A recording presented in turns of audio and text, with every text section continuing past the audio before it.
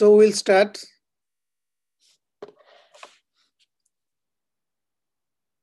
Let us close our eyes.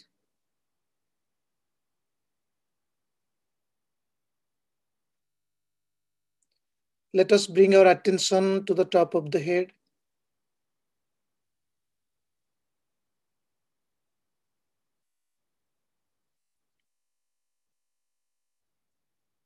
Remembering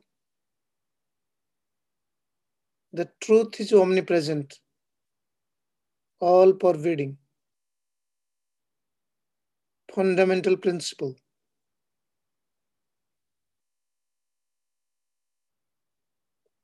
That supreme reality, truth, God, divine, is manifesting in the form of Master.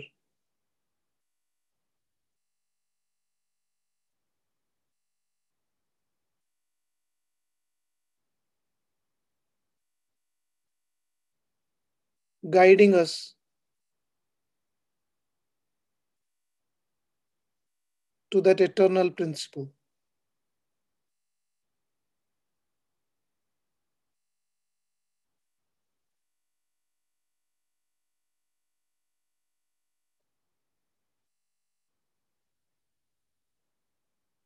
Omnipresent divine, present all around, present within, present in the breath.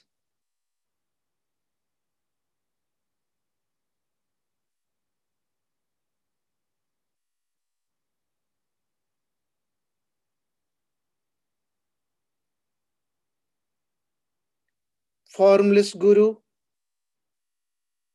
again with the form, with a name. Let us remember the lineage of Master.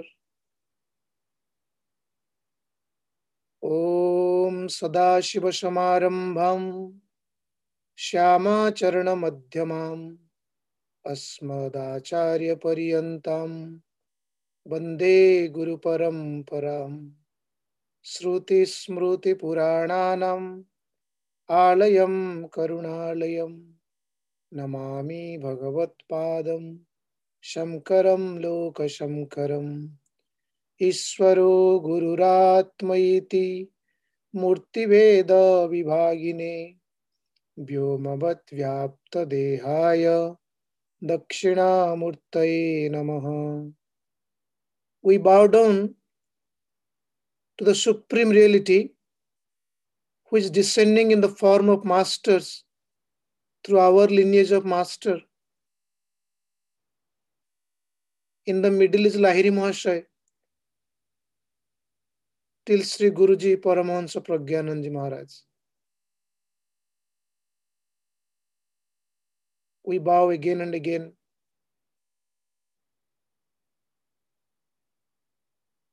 to God within, self within, and the master within, Guru within.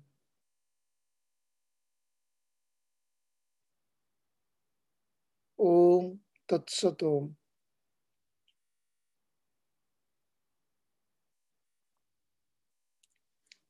I bow to you all, wherever you are. Hopefully you are all safe, with good health. Today we were trying to set this class in the meditation hall, but because of some technical difficulties that could not happen. Otherwise, we would have shown the meditation hall. Most likely for the International Kriya Yoga seminar, we will do that. So today we have an interesting topic, which most of us know what it is. It is called dukkha. Dukkha means sorrows, misery, sufferings, afflictions, whichever way we call it. Every one of us know what it is, so it doesn't need any definition. Especially this year has been a very turning point in humanity. We have seen the suffering, we are seeing the suffering. Only yesterday I came to know that a very dear a disciple of of Chicago Ashram, her whole family has been affected, and they're well, they're healthy. So, God willing, they will recover soon. So, we have experienced what misery is, suffering is. Today, we are discussing from a philosophical perspective, from scriptural standpoint, where does it come from? Yes, it is there. Does it have an origin? What is the reason behind it? Can it be eliminated? Is there a way to get past it?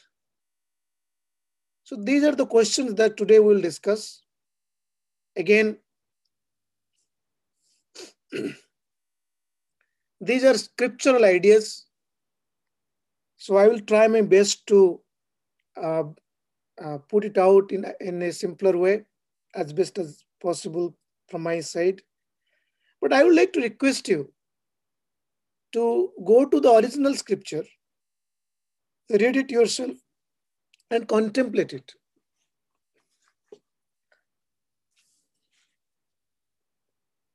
In a simpler way, if we say what is dukkha, we can define it in this way. We can say that anything, anything that takes us away from balance, from contentment, from peace, from steadiness, from quietness, we can call it as dukkha. So, in a simpler way, we can define sukha or happiness is contentment, peacefulness, balance, and dukkha is anything opposite to that. This is a simpler way we can look at. Lahiri Baba gives a little more um, inner definition. You can say esoteric definition. What does Baba say? He says, Sukha is, Kha means space. Sukha means anything that is closer to space. Dukkha means anything that is distance from space. Now, here space does not mean the space around us. It is an inner journey. In the inner journey, we know there are 7 spinal centers. Throat center is space. Heart center is air. Navel center is fire. Second center is water. Bottom center is earth. So if we are closer to throat center or above, then Baba says that you are in peace. If you are throat center and below, you are in misery. So this is a yogic definition Baba has given. Sri Gurudev says that if you constantly try to be on the top of your head, on the forehead, in the fontanel, then eventually peace will come. So from the yogic definition, if we see, then sukha is to remain aware of throat center and above, which means soul center, fontanel. Dukkha means anything that is below. The throat center below is dukkha. This is a simpler yogic definition, practice point of definition that we can keep in mind in our discussion. So few of the questions that I have written down and that we can ask ourselves. One is suffering avoidable? Is this something that we can get rid of? Second, what is the cause of misery? What is the cause of sorrow? Third, can it be eliminated? Fourth, what are the steps an individual can take to eliminate it? So these are 4 fundamental questions in the scripture has been asked. Any seeker, if we ask ourselves, the reason we take a spiritual path because we have an objective, and that objective must not take us to a more painful point than where we are today. So if today I am in difficulties, whether it is anxiety, physical pain, mental pain, psychological pain, or spiritual anxieties, which means that I would like to know about who I am, whichever way it is, I should take a path that would take me forward in such a way that eventually I should be away from this anxiety. Nobody takes a path to go from one difficult problem to another more difficult problem. So these are the four questions. Again, what are those four questions? Is suffering avoidable? What is the cause of the suffering? Can suffering be eliminated? And what is the path to take so that the suffering can end? Before that, the master has in the book Aphorisms of Yoga. So I'm referring to this book. He suggested how this suffering manifests. Like, how do you know that we are suffering? It is very interesting because the master says that sometimes we even don't know that we are suffering. And they give an example of it. The example is that suppose um, a cobweb or a little tiny dust falls in the eyes, then we are in constant pain, irritation. But that same dust, if it is falling on the hand or any other part of the body on the skin, it doesn't bother us.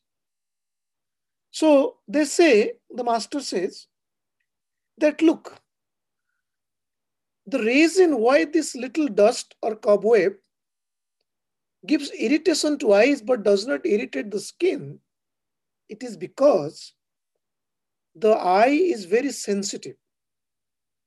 Similarly, if the mind is purified, how it would be purified, we will come to that afterwards. If the mind is purified and the person is more in a state of purity, he would realize those things that we consider as happiness, he or she would consider as suffering. So happiness for me could be a suffering for you, and suffering for you could be a happiness for me. But the seeker, a person whose mind is purified, for him or her, there is only one and only one happiness. And that is to remain in truth, to remain in God consciousness, which we call as Christ consciousness. Masters call it as to remain in love. So they call it love God, God's love, in different terms. In yogic term, it means that if the awareness remains in the fontanel, then anything that deviates from that, anything that pulls us down, would be considered as misery or unhappiness. So Lahiri Baba has given a very beautiful way to say. He said that, that is paravastha. Paravastha is after state of kriya. He says, to remain in paravastha is truth. Anything other than that is falsehood. So if somebody is in the paravastha, in the state of after kriya, or the state of balance, state of stability, then the person is in true state. Otherwise, he is in false state. Sri Gurudev Hariharananda Baba said many times, he said it doesn't matter how advanced somebody is, unless somebody has attained a state where the person is remaining in the fontanel, then the person has not achieved, has not graduated in spirituality. So, how do we know that we are suffering? So many times we do not know that we are suffering.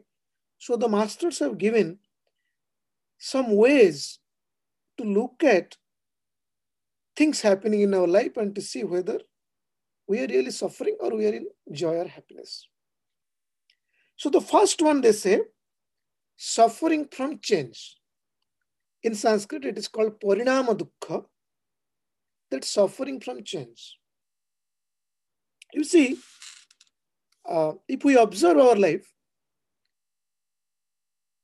to get something, let us say I would like to eat something.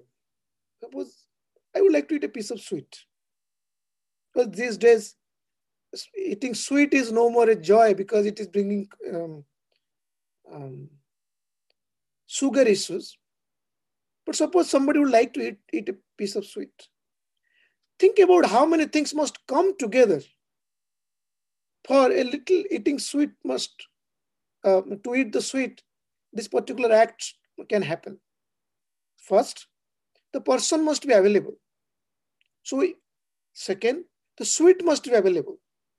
Third, we must have ability to procure that sweet. Fourth, I must have proper time to eat it.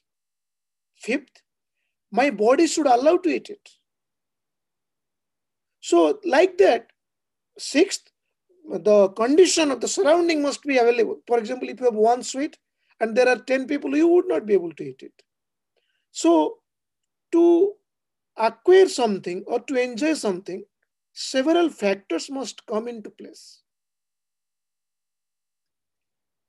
So, we have a tendency, and that is how we are, is that we seek to satisfy our needs or our restlessness through acquiring something. So, we think that if we acquire, that restlessness would bring us peace. So when it happens, we get attracted to it, we get attached, and we would like sometime we would like to have it little more. The sense organs are aware of this particular enjoyment. Because of that, because of this particular enjoyment, the mind has become modified. So I did not know, for example, what pizza is 20 years ago. Now I know, I have tested, I like it, hence I would like to have a little more of it. So when I see this particular food, I have a desire that is coming within me to have it. That desire was not there previously. It is because only I tested it, because only I enjoyed it, that desire has become inherent within me now. So the master says that this is actually suffering. Now we can argue. We say, does that mean that we will not have anything? We will come to that. But let us know this, that a desire was not there 15, 20 years ago. But a desire is there now. Why? It is because I experienced it in between. So experiencing something can bring more desire to experience it again, first, or hatred for it.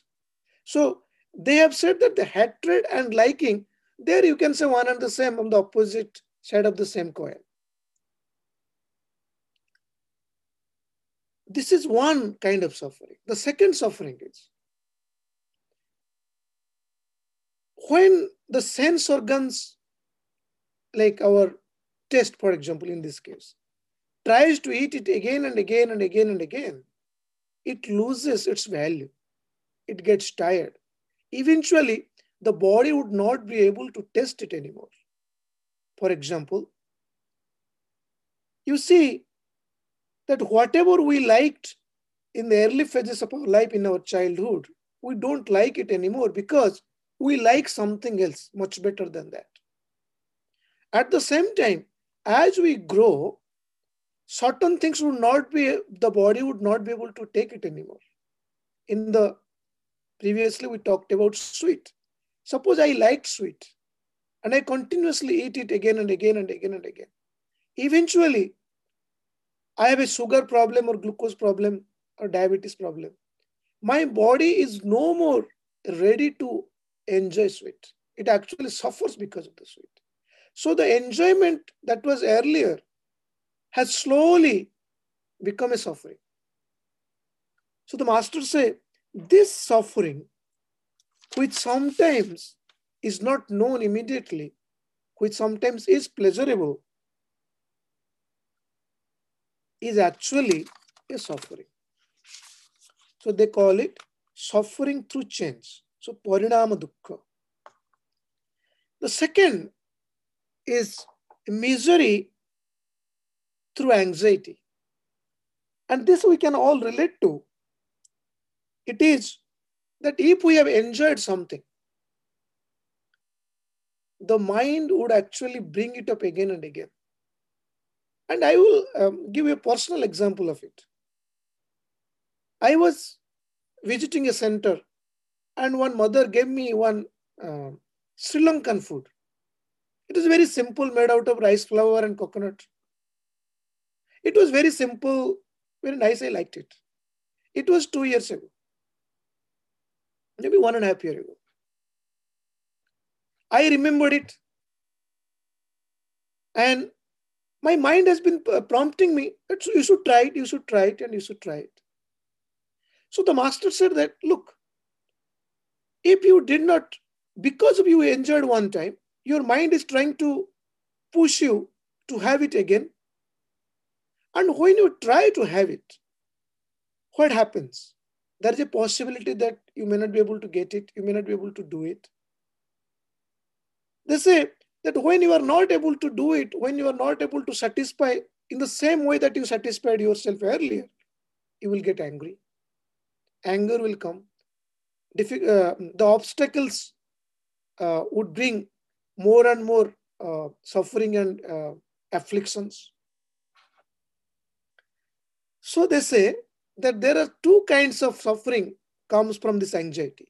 One, the, the desire to do it again, to get it again. Many people, many of us, I have also done it, that we like one particular type of food, and to have that food, people will drive 25 miles, 30 miles, 50 miles to have that food. Now, the master said that this is actually suffering. So the first suffering is that the mind got altered. The second one is that the mind is pushing to have this particular desire fulfilled again. And if it is not fulfilled, if there are obstacles in the path, then the mind gets upset. This is the second of suffering. The second is called anxiety, tapa dukkha. The third one, which is actually the most important one, I would say, well, the masters have said, is called sanskara dukkha. Anything that we go through, it remains in memory. And if it is more pleasurable, it remains in memory more prominently. If it is less pleasurable, then it remains a little bit lightly. Because it remains in the memory, it has the capability to come in the form of thoughts and pushes us, can prompt us to take actions. Now, let us say that you tried something, you tried a specific type of food, and we have forgotten about it. Then there is no problem. So memory is critical because any experience that we go through, it has some impression here and there. This is something that we can see in our life, that you will see that if you see somebody for the first time, sometimes we like that person. Even if we have not never met that person, we like that person. If we analyze, we'll see we like that person. If it is like an instant liking without knowing that person, then we can actually connect that we probably like that person because his or her face is similar to somebody I like or I like to remain with. And this is something all of us can experience, that memory can actually bring happiness or unhappiness and can prompt us. to go for something or not. This few years ago, I had experienced that I started smelling something very nice, and I immediately recognized it is grass cutting. When we mow grass, there is a smell that comes, and this reminded me, or in the villages, of when we used to like people used to cut grass for cow feed and things like that. You see how the memory is connecting one sequence, one smell, taking into one event, and then connecting into another event through smell. The master says that this is suffering. Because why? Because it imbalanced my mind. It created a flutter in the mind. It created a thought process in the mind. This is the third dukkha, or sorrow through impression. Sansara dukkha. Sanskara dukkha. The fourth one, which has two parts. The first one is the inner conflict. All of us go through certain kind of inner conflict. We want to do something, then part of us said, no, it's not good. Or part of us said that it is good, and then part of us said that one part said good, one part said not good. So we get into that inner confusion. We become indecisive.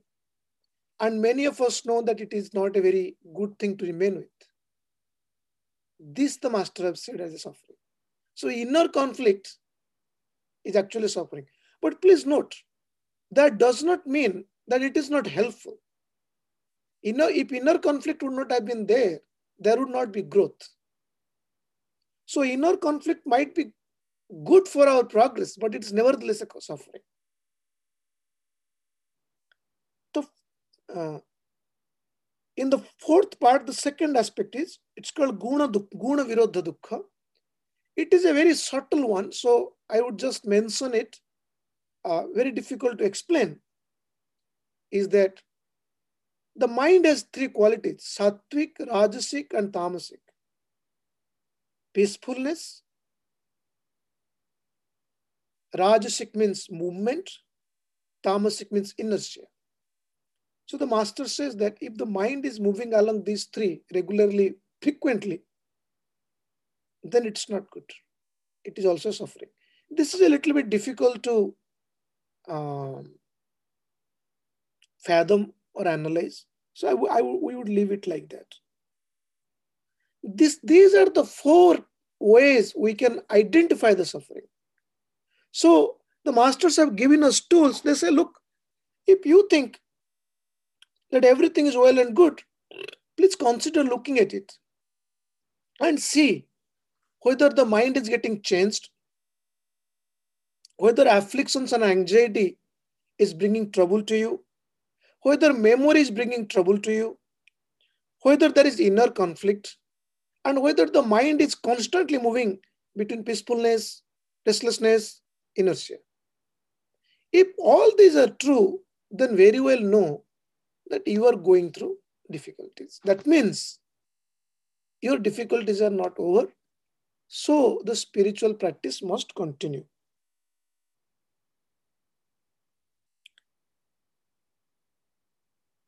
Is misery unavoidable?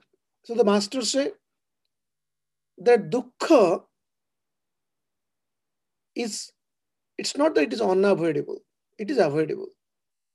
The past sorrows has nothing to do with us, it is gone. The present sorrows, part of it we must go through. There is not much we can do about it. However, they say very clearly that future sorrows are avoidable. Now, this is a statement that brings everything into place. Because if future sorrows are not avoidable, then there is nothing to do. So many times we go to a doctor. Suppose I have a dental pain and I go to a doctor. If the doctor says to me that, look, this is how it is, there is nothing can be done about it, then it would disappoint us. Then we remain in the suffering. In the philosophical standpoint, spiritual standpoint, the masters have very clearly said, Heyam Dukkham Anagatam. Those sorrows that have not, that those sorrows which have not been fructified, which is in the future, can be avoidable, which means that we don't have to go through sorrows eternally. Then they say that what is the cause of the suffering? They say the cause of the suffering is because that there is an identification issue. That means you, referring to us, they say you are identifying with something you are not. So very simple, that I am identifying, I am suffering because my computer is having trouble, because I have somewhere identified myself with the computer. Similarly, I have identified with the body and I have identified with the mind.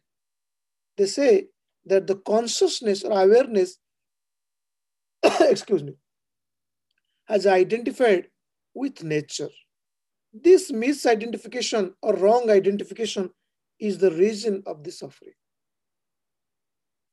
Now the question is, now that I know that sorrow is unavoidable, I know at least intellectually that the misidentification or wrong identification is the cause. What is the remedy? They said the remedy is this wrong identification must be completely separated. That means an understanding must come that I am awareness and what I see, what I perceive is nature. So the difference between the nature and awareness or Purusha or Chaitanya or consciousness must be clear. So unless this clarity comes, the master said that the suffering is not going to end. Then the question is, what is the path? They say pure discrimination is the path. So in Sanskrit it is said, Samyak darshanam hanam upayah. Samyak darshanam means discriminative power, where I see everything clearly, I perceive everything clearly, is the only path, is the path. So, and yoga is a method the masters have given through which mind can be purified. Only in the purified mind or the purified intellect, Samyak darshanam, or this clarity that I am awareness and what I perceive is the world which is constantly changing. This is only possible in pure mind or pure intellect. So in our practice, we are constantly trying to purify the mind through different methods, through breath watching, through pranayama, through mahamudra, through bow technique, through contemplation, through love, through compassion, through charity, through rituals, through discussions like this, through meditation, remaining in the fontanel. All these are different methods the masters have given to purify the mind. So, in a nutshell, only if we purify the mind, then only discriminative knowledge can remain in the mind or in the intellect. Only when discriminative knowledge remains in the intellect, we can see the difference between consciousness and the world. Only when those differences are clear, then suffering would come to an end. Otherwise, it is not. So, I hope that I was able to present this idea in a general sense to you. I would request you that if you would like to read a little bit more deeper and know a little bit about it, you can go to the Yoga Sutra Patanjali book. The sutras are 2.15 to 2.20, I believe.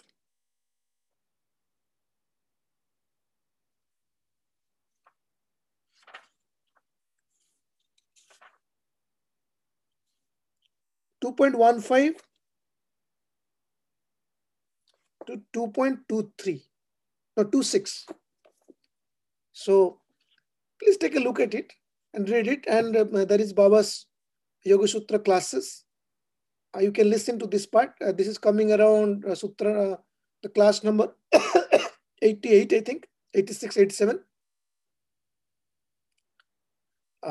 So this book is available in our website, Ashram website. You can procure this, or you can go to learn.kriya.org and listen to the classes, which is 86, 87, coming around that. So I hope we will do a little bit meditation. But in the meditation, let us contemplate this. And if you have any questions, write, and then we can discuss. Or you can write to Chicago Ashram's email, which I can avail, and I can try to respond as best as possible. With that, I would like you to I would like to request you to close your eyes.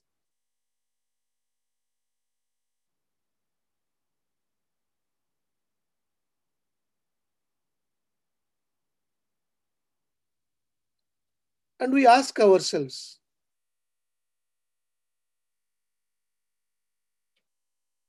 everything is changing. The world outside is changing. Body is changing. Mind is changing. And I know that I am witnessing all those. Yat drishya tat nashya. Whatever we see, it's constantly changing.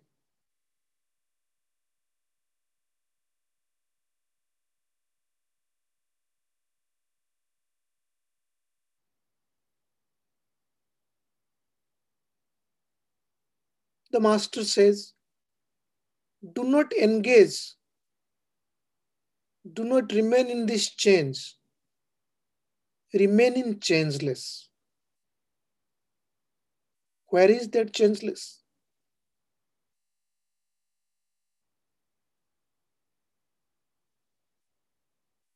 Where is that eternal steadiness, contentment? The master says, within, in you.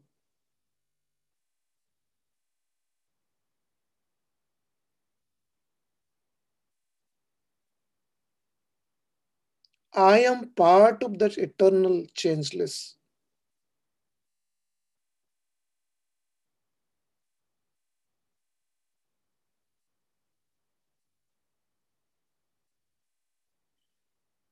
I will remain aware of my own nature.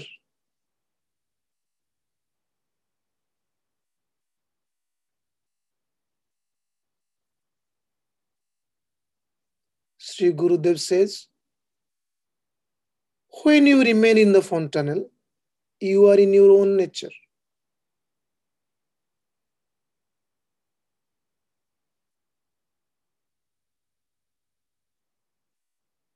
I am. I am conscious. I am aware.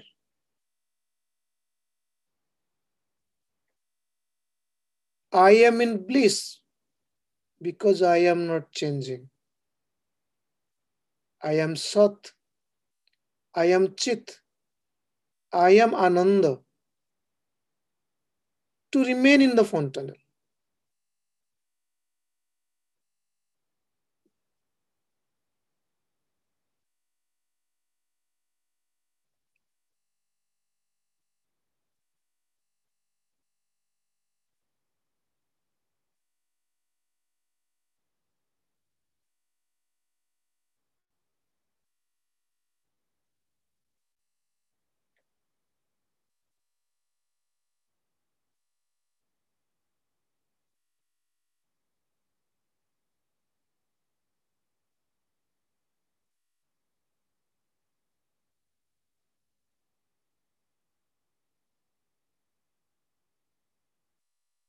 to be,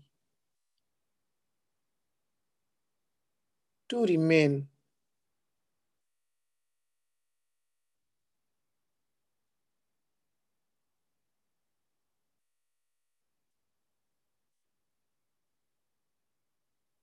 if there is difficulty, watch the breath remaining in the fontanel for some time. Again, stay in the fontanel. Be completely oblivious to the mind.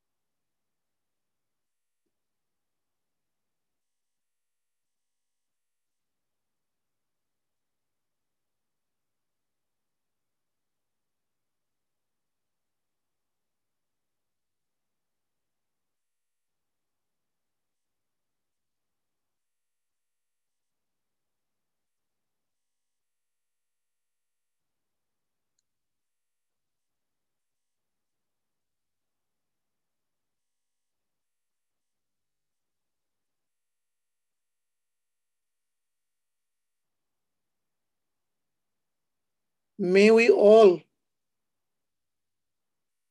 realize the truth of our own self.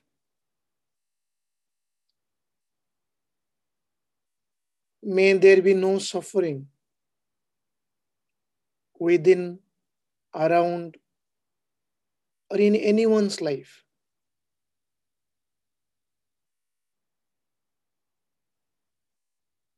May there be peace in everyone's life.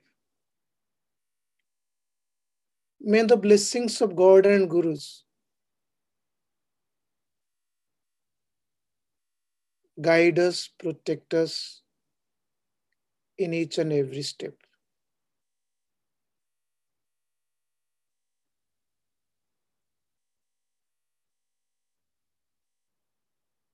Om Shanti. Om Shanti. Om Shanti. May there be peace within, around, and everywhere. Om Tat Sat.